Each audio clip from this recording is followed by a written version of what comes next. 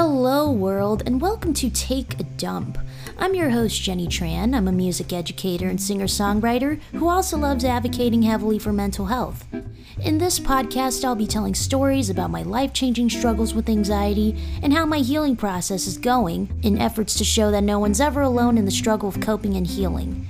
And since anxiety oftentimes rides alongside gastrointestinal issues, sorry for everyone in the middle of a meal, I thought of mental health the same way. You'll feel a lot better when you speak your truth and let out anything that had been festering inside your soul. Or hole.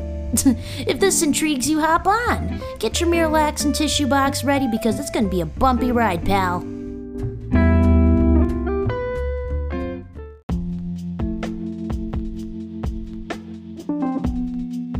Hello world, welcome to episode 8 of Take a Dump. It's been a while since I've been on here. Well over 2 weeks. I need to actually start just getting into recording more episodes, because the truth of the matter is it's been very good for me to record these episodes. And yeah, I guess I'll preface with what's been going on with me for the past couple of weeks. I did go to a doctor's appointment that I had scheduled, like a month and a half in advance. I guess my doctor's like really high demand, and I had to really wait that long for that appointment, but I'm really glad that I scheduled it and left it there so that I would see what would happen once it came time for that appointment. And sure enough, I talked about how in the last episode where I really needed to be psychologically evaluated or get a psychiatric evaluation so that hopefully I could get on meds for my flashbacks and other things that may be ruining my serotonin intake. I went to my doctor. I asked her if there was any way she could refer to me a psychiatrist, because all the other places that I've checked out have been booked. And she basically said that within her network there's a behavioral health program, but the issue is I am going to have to get into therapy in that specific network too. So it can't just be the therapist that I'm currently with. So I was thinking, you know what? I could probably work with 2 therapists, 1 psychiatrist. I mean, I wouldn't find an issue with it. Perhaps that therapist probably has a specialization in a specific thing that I could look into. So yeah, I'll keep you guys updated about that. This is something that I really want to do moving forward, because it's just been nuts the past couple of weeks. It's been better. But I did happen to get a text, or rather 3 texts, from my mother, whom I will now call my egg donor. And I know it sounds bad because I'm just reducing her to that, but it just feels better when I can detach myself from it, you know? But anyway, got a text from her, and it was just like ridiculous, because it was just like, how are you and your brother doing? I don't want to impose or bother you guys. I just want to know how you guys are doing. And I'm sorry I've been wrong. And in my head I was thinking, like, wrong for what? Wrong about what? Just tell me. Just don't be shy. Just fucking tell me. I just found it insane. Like, after a lifetime of enduring that, that's the apology that you could cook up for me. I don't know, I just thought it was weird. But anyway, this is not what this episode is going to be about, okay? I'm just giving you an update. But what I do want to talk about, to kind of piggyback off of the last episode and the episode before that, is to talk about my inner child healing. So Inner child healing was something that I started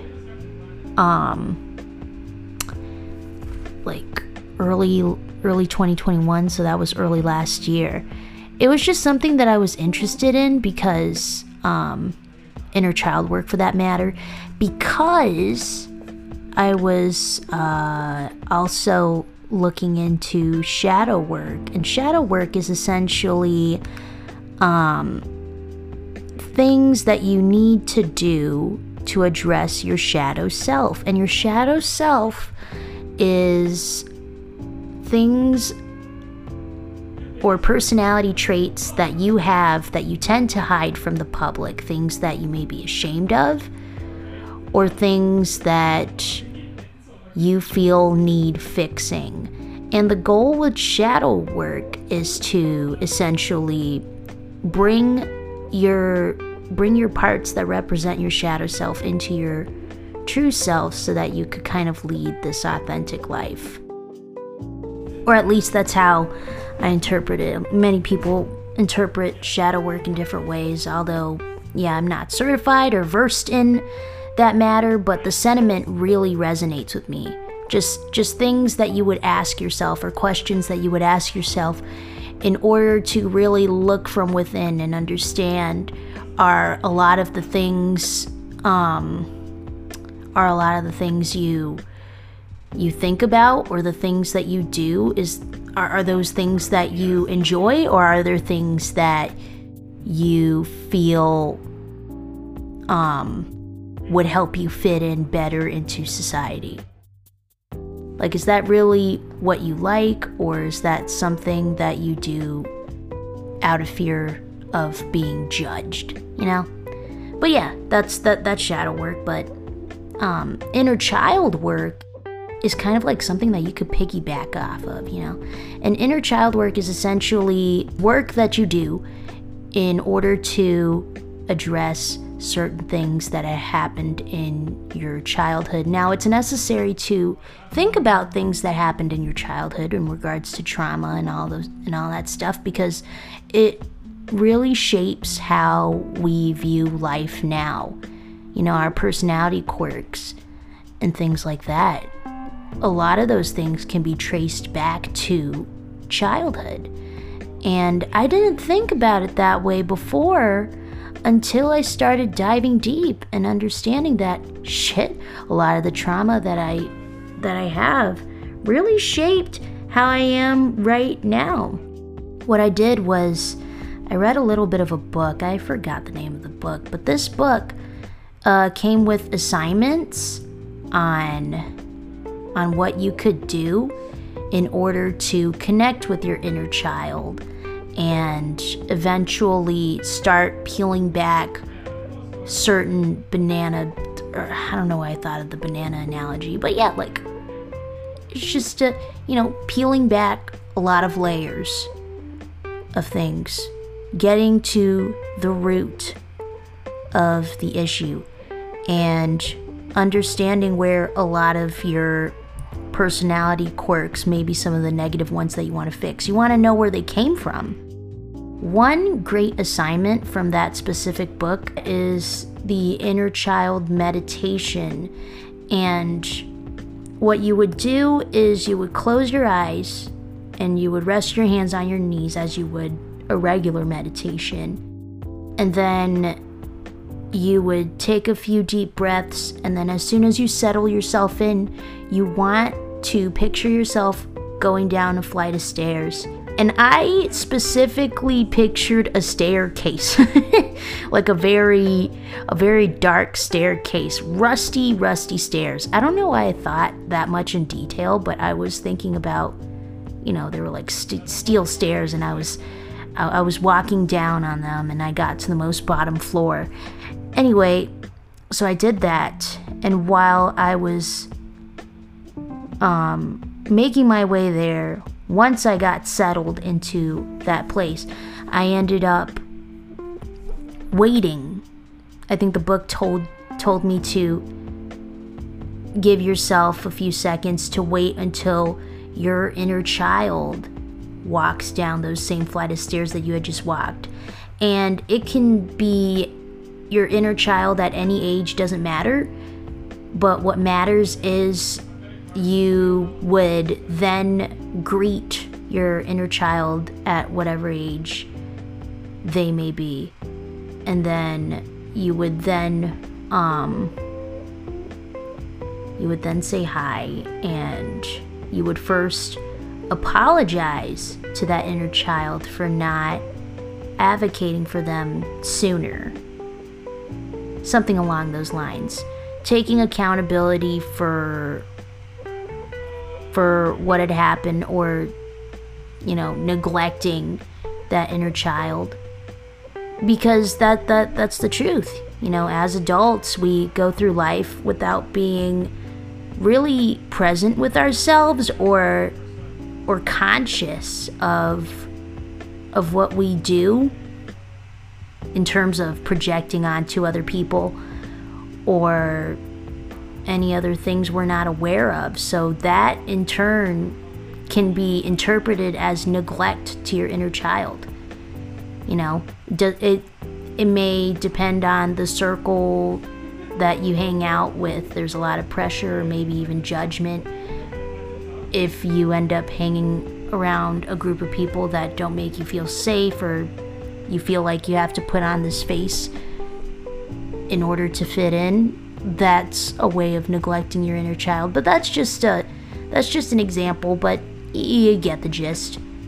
So you apologize, you take accountability. Once you do that, you wait until the inner child warms up to you.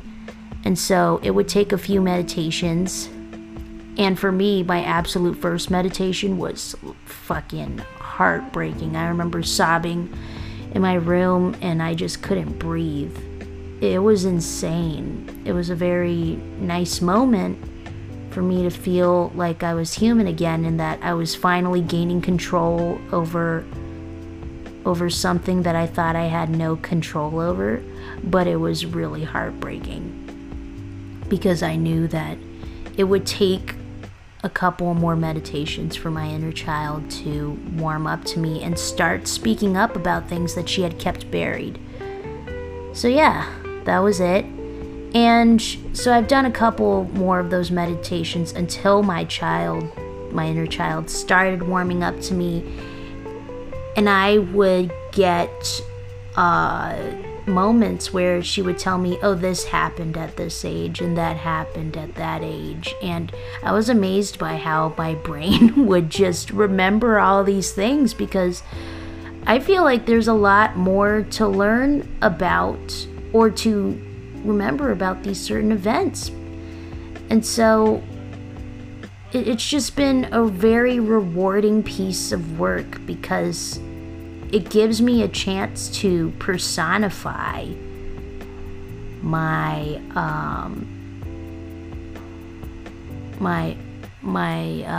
mental kind of gripes. It gives me a chance to personify those mental issues, and I get to apply them to something much bigger. So whenever I would get a flashback, I would think of it as my inner child talking to me, and I would in turn pull myself aside and try to hug her, which is really just me hugging myself, crying a bit, reassuring her, this is not, like, whatever happened to you was not okay, and you're safe with me, and everything will be all right. Thank you for trusting in me to know this information. You always want to make sure to thank your inner child each and every time you get a chance to talk to them. Like, thank you for understanding what I have to do to regain my trust in you, or to regain your trust in me. Like, thank you for making me aware of that, but also thank you for finally trusting me in this information. Now I will take action now I will advocate for you. So yeah. And then a lot of this inner child work is very reminiscent of just reparenting yourself, because a lot of the time we were invalidated as children, and so it's almost like you get to reclaim your power and understand that you can very well be the adult that your inner child would have needed at the time. So yeah, I started with that, meditations. I also keep a designated journal for my inner child. It's called Letters to My Inner Child. And I would always write in that journal in case a memory comes up and I need to talk to her personally. Well, not always, but when I feel like I need to write it down to keep record of it, I will write it down. If not, pulling myself aside and talking to myself, and in turn talking to my inner child, also helps. But I'm glad I've made it to the place where she can trust me, so now I can finally advocate for her and do things for her that she wasn't able to do before.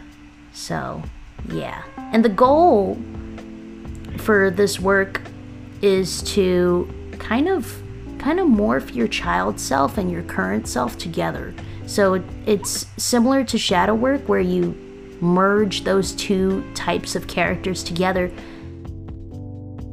And it's just really healthy, because you finally get to be yourself, in the sense where you key back into the things you loved as a child, back to the times where you loved certain things and you didn't care about the judgment of others, because the judgment of others was just a foreign concept to you. So, yeah. So I started with that, and there's certain actions that I've taken in order to heal my inner child. So there's some stuff that... number one is I've been leaving my room messy, which is like very surprising. If any of my friends would hear this, they're like, the fuck? Like, no, Jenny keeps everything clean. Yeah, not anymore, bitch. Not anymore. But, I leave it moderately messy, like, just, some things are out of place here and there. Sometimes I would leave a receipt or two on the floor. I would take a long while to put my laundry away after washing it. Things like that. Sometimes I would keep my desk a mess if I have sheet music lying around. If I have my songwriting journal lying around, usually I have a designated place for it, but if it's on my desk and if it kind of looks like a mad scientist's desk, well then fuck it. I'll pick it up later. The reason why I've decided that leaving my room messy would help me was because I've keyed back to when I was a child. I would be hounded numerous times to just pick something up then and there, just right at that moment, like fuck everything else that I'm doing. And I would just be screamed at if I didn't clean things right away. So what I did instead is to leave things a mess. And I've realized that my cleaning was something that I took so much pride in. I would just overclean every single day, and I would just be like, yeah, that's just how I am. But I would find myself just being very uptight, for one, and for two, just like scared. I'm like, if the floors aren't top-notch clean all the time, well then I guess I'll go fuck myself. Like, I would let my inner critic take control sometimes too, and just be like, yeah, you're a lazy bitch if you don't wash the dishes every day, or if you don't like sweep under the rug every single day. Like, just putting really hard demands on myself. And now that I realize, drawing back to the inner critic episode where I talked about how your inner critic is mainly manufactured by your caretakers, the voice of the inner critic, that was something that I've realized. That my demands on me cleaning all the damn time was all, like, those demands came from voices that were manufactured by my caretakers. So yeah, some things are out of place here and there in my room, but I don't give a fuck. Like, since leaving things the way they were, to an extent, because I do clean at least once a week, I've just felt a lot calmer. And I finally started dedicating time to things that I enjoyed, such as scrolling through TikTok. I need to work on that.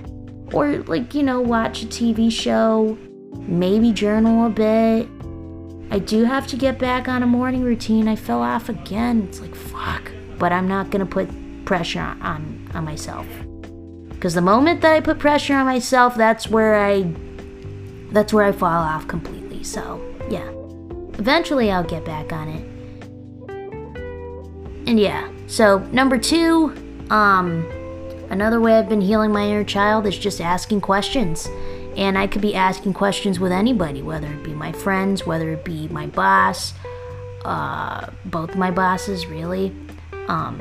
This is something that I'm still working on. I have a hard time asking questions, and I've pondered on the reason why that would be the case just today. And I've realized that growing up, I was told to be blindly obedient, and being blindly obedient was the way. And if I were to question anything or to ask anything, well, then you're a piece of shit child. And, if I question authority, then that means I immediately disrespect them. And we know that's not true, but that's how the older generation sees it. And disrespect leads to punishment, which I've dealt with plenty of times. So, yeah. I've just been trying to do the opposite now. And it's been tough, not gonna lie, because especially when you ask questions with your boss, I don't know what it is, but my landlord even too, like, I just have a hard time trying to ask questions with people in a place of authority of some sort, just because of how I was conditioned to believe certain things as a child. It's something that I haven't really let go entirely, but I'm really working on that, and I'm realizing that just because they're at a place of authority doesn't mean that they're not human beings. I mean, I've met them before, and I know how their character is. They're not going to be assholes all of a sudden, just flip a switch.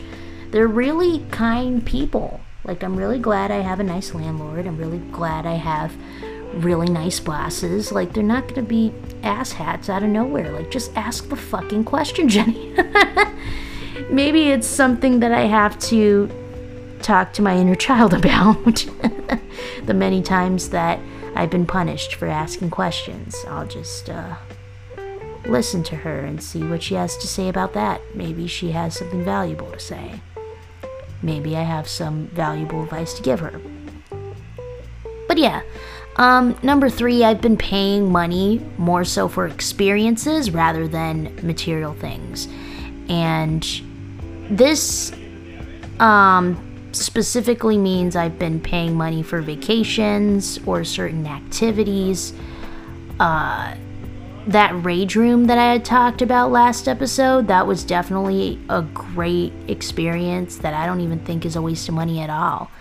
And, as a kid, I was taught that, like, traveling and doing things for fun is a waste of money. You should just honestly pile every little last cent of cash just in case of the apocalypse. I don't fucking know.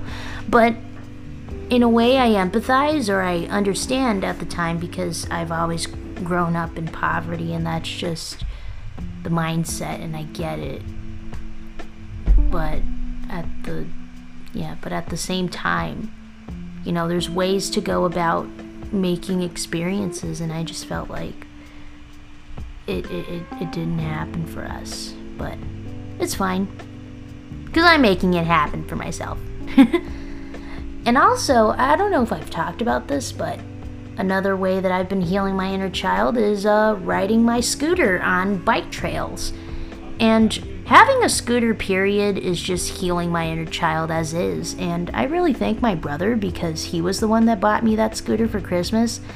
And before we moved out, I think this was just like a month before we moved out of my egg donor's house, I remember just testing out the scooter a little bit, just for like 3 feet, 4 feet, just a few feet. And she would be like, no, you can't take that outside because it's so dangerous. And I also vividly remember when I would have a bike as a kid, and my egg donor would buy said bike, but I was only allowed to ever take it in this big public parking lot that was just next door to our apartment building, which I never understood. Why the fuck would you let your child run free in a public parking lot where cars go in and out, but you won't let her ride around the fucking block? That makes no sense. But you know what? That was my childhood. She just didn't let me go anywhere. And so I've been taking my scooter on bike trails, and these trails would have like so much incline, and I would be so damn scared going down those trails. And then my inner voice would try to fight me, being like, bitch, what the fuck are you doing? You're gonna die. And then that would almost never be the case, you know? I end up realizing that I have more control over my scooter than I had initially thought. So yeah, fuck off, inner critic. You can go suck it.